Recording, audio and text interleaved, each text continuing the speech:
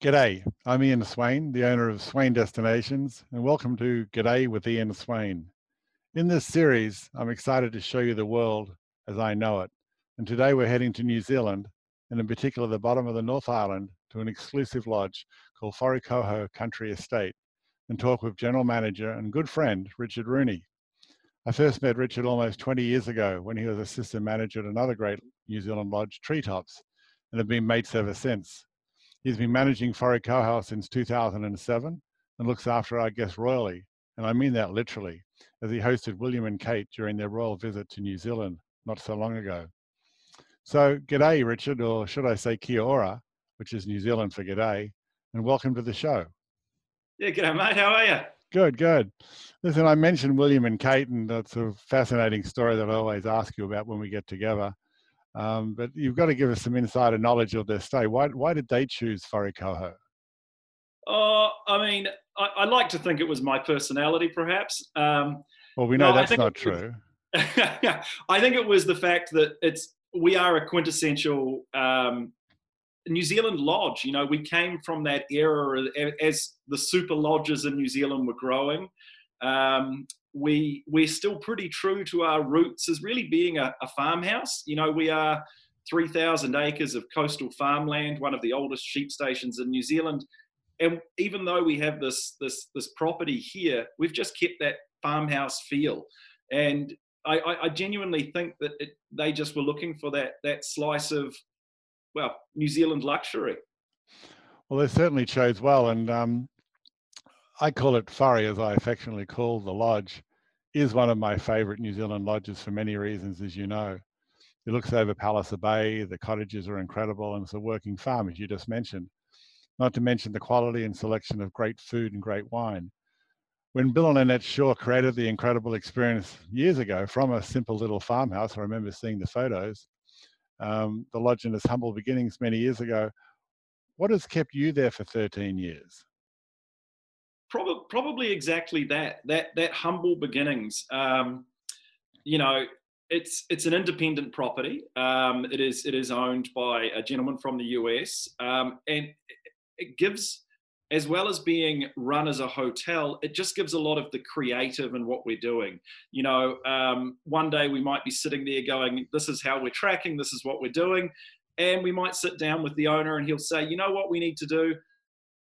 Go and add this activity," and it gives us the freedom to create and not just continue on the day to day.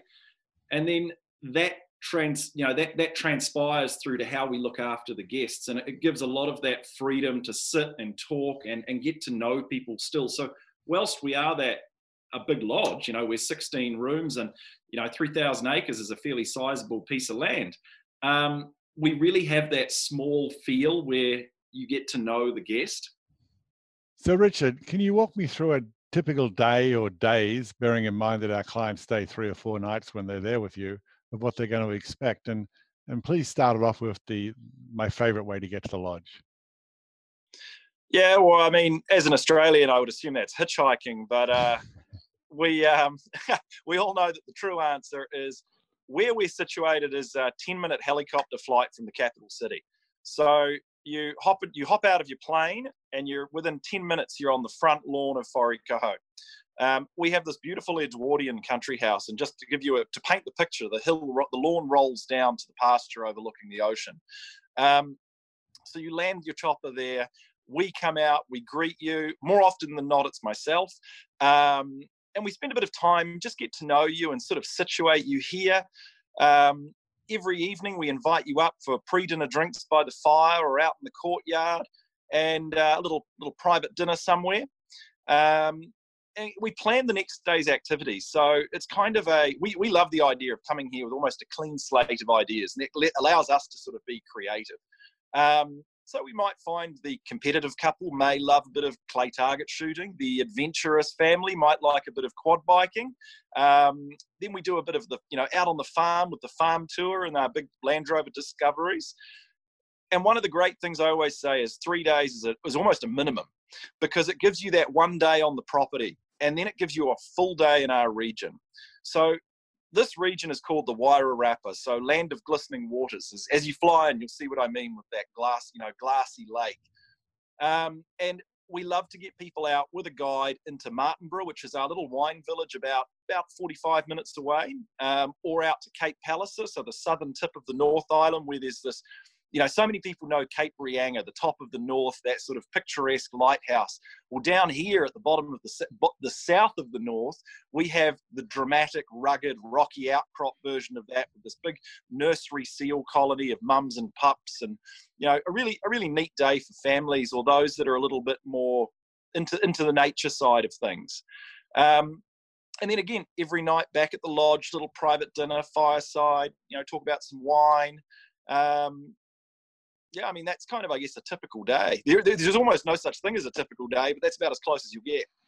You've got so much variety there to choose from. And I remember when Linda and I were last there, it was on one of our special anniversaries, and we went out for an ATV ride or a quad bike ride down to the beach, and we saw a storm rolling in from South Island coming up over Palliser Bay, and it just got rougher and rougher, and we headed back to the cottages and sat out on the deck and just had a glass of wine and just watched the storm go past. It was just magical. So I really enjoy that part of it. But what other special experiences do you offer your guests? I know you've got cooking lessons and even sausage making. Can you elaborate a little bit more on what they can do in-house there at nighttime or during the day? Yeah, well, we about a year and a half ago, we really invested in our spa complex here. So, as you might remember, we have this wonderful indoor pool complex, which is with about a 22 yard long indoor pool and gymnasium. So we extended on a 3-room spa treatment complex there as well. And we kind of bought our food story with everything really from the land, and tell the same in our spa story, where it's honey off the land and honey facials, and as an example. That's wonderful. What about, is there any interaction you can have with the farm animals? And I know you've got an area there upon with a lot of eels, which we had fun with when we were there, but what about the farm animals? Such an Australian question about interaction with farm animals. We're one of the oldest farms in New Zealand, sheep stations in New Zealand. We really go back to when the land was broken in by the Europeans for that sheep farming side. New Zealand was going to be the Whole Foods of the English colonies. So we take people out and we show them how the different whistles for the sheep dogs work, and the dogs work with either barks or with eye command. Then we go up into the back blocks of the property, and we have these kind of river monster-esque native eels. And, these are 50, 60 years old, and you get to interact with these animals that kind of make New Zealand. So, Rich, apart from the cottages, Whare has a couple of family-style accommodations which are in high demand and will be in the future as families travel together. Can you describe the accommodations for us all? Yeah, let's start with the cottage suites. That's what almost everyone knows us for. So Wharekoho has 16 cottages, and they're in there's 6 blocks of them. So they can interconnect for up to 3. So those are all identical. So the beauty of that is they also work for families. And one of the things I have seen in the demand of this time is people requesting a whole block of 3 cottages, and they really only need 2, but there's just no one else around them, which is quite nice. Then over and above that, we have a just over 4,000 square feet owner's cottage, which is 3 bedrooms, its own private pool. The idea is when you're here, we can send the chef up there. You can be as interactive or as isolated as you want. I know that's picking up quite a bit of demand for later in the year, with the assumption that we might have a bit of travel, but it's all fingers crossed. I think you'll find it's high demand, the owner's cottage. You think the new owner won't be able to come down very shortly. It'll be booked out all the time. While Linda and I were there last time, you sent us up to visit Grayston, and we went to Shock Chocolates as part of our wine experience, which is great and quite a famous chocolate place. It wasn't too far away, but what other experiences off-site can we be had while spending time at the lodge? Yeah, well, I think getting up into Greytown's quite nice. But then I always say we're at the tip of this triangle. So 35 minutes drive, you're in Greytown. 35 minutes drive, you're in Martinborough. I think Martinborough is the jewel for our little crown in this region. It's also my actual home when I'm not here. It's a wine region. They planted the grapes there about 1980. So there's a fair bit of root growth, but it produces only 1.6% of all of New Zealand's wine. And why I love it is it's still the place you go and you're not walking into a cellar door with 50 or 60 other people.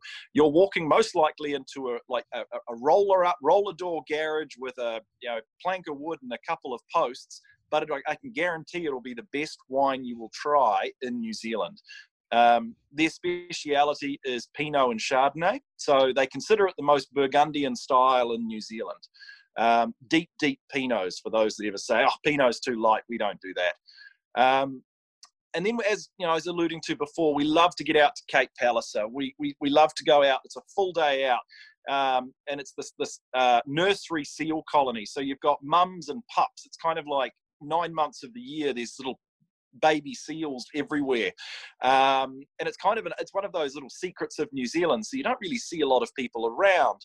And as we come back, we stop for good old Kiwi fish and chips at Lake Ferry Pub. And you know, it's probably the most visited fish and chip shop in New Zealand by various billionaires and well-known folk that come into New Zealand. But being in lockdown as we are and have been with no guests, have you been able to utilize your time and your team's time to enhance the future guest experience? Yeah, you know, the first week, 10 days of lockdown, it was kind of a, what's happening? And then after that, it's been really good I know myself personally, I've been able to sit, and after 13 years here, I've taken a really introspective look at what we're doing. And, you know, when you're a company that's growing as rapidly as we have, what do we need to perhaps take back to our core to make sure we're always in those farmhouse values, that iconic, ultimately New Zealand experience? So yeah, there'll be a few little tweaks and changes, but I think for us to enhance that guest experience, it's adding little things. Like if we're out, you know, when you were on the ATVs with Linda and down on the beach there, if that storm hadn't rolled in, how nice would it have been to pull out a fishing rod, catch a fish and perhaps smoke it on the beach and then come back to the lodge, or have that glass of wine down on the beach before you get back here. So it's how do we surprise and delight, and we can do that through our wide range of activities by just adding and tweaking small things. Well, you delighted me with the storm because I love storms, and watching them come across the water was just an incredible experience. If there's one word that you can describe Whare Kauhau as, what would that word be for you? Well, I've got a couple, but I quite like this one, which is, I'm going to call it hyphenated so that it becomes one word.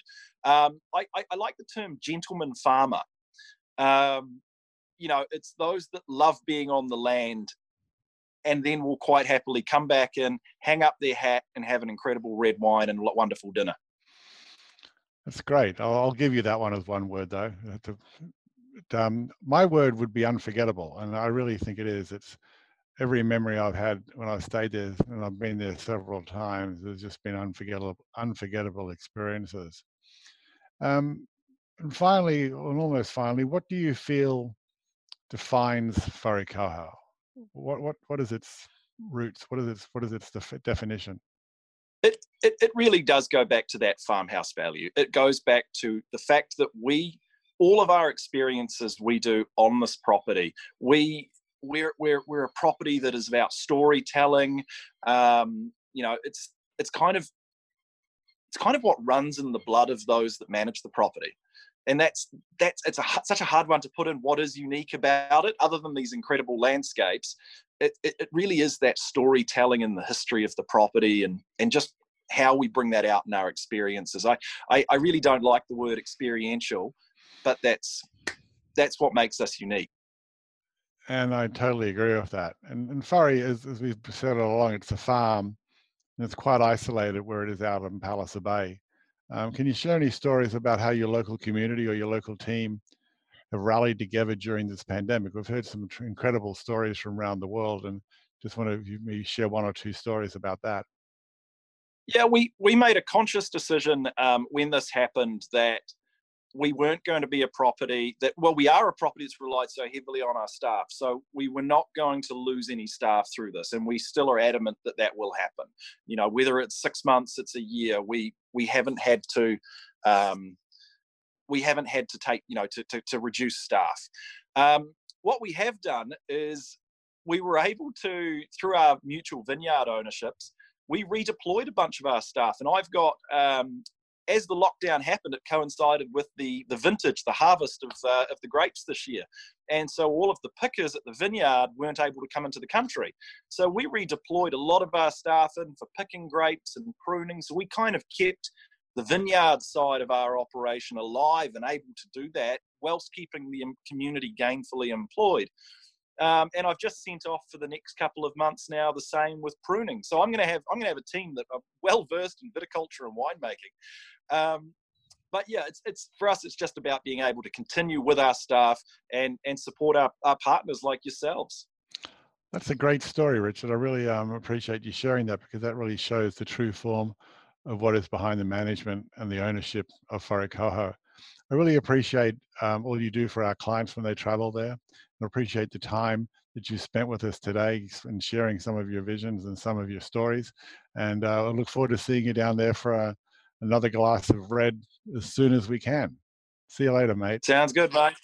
All right. Bye.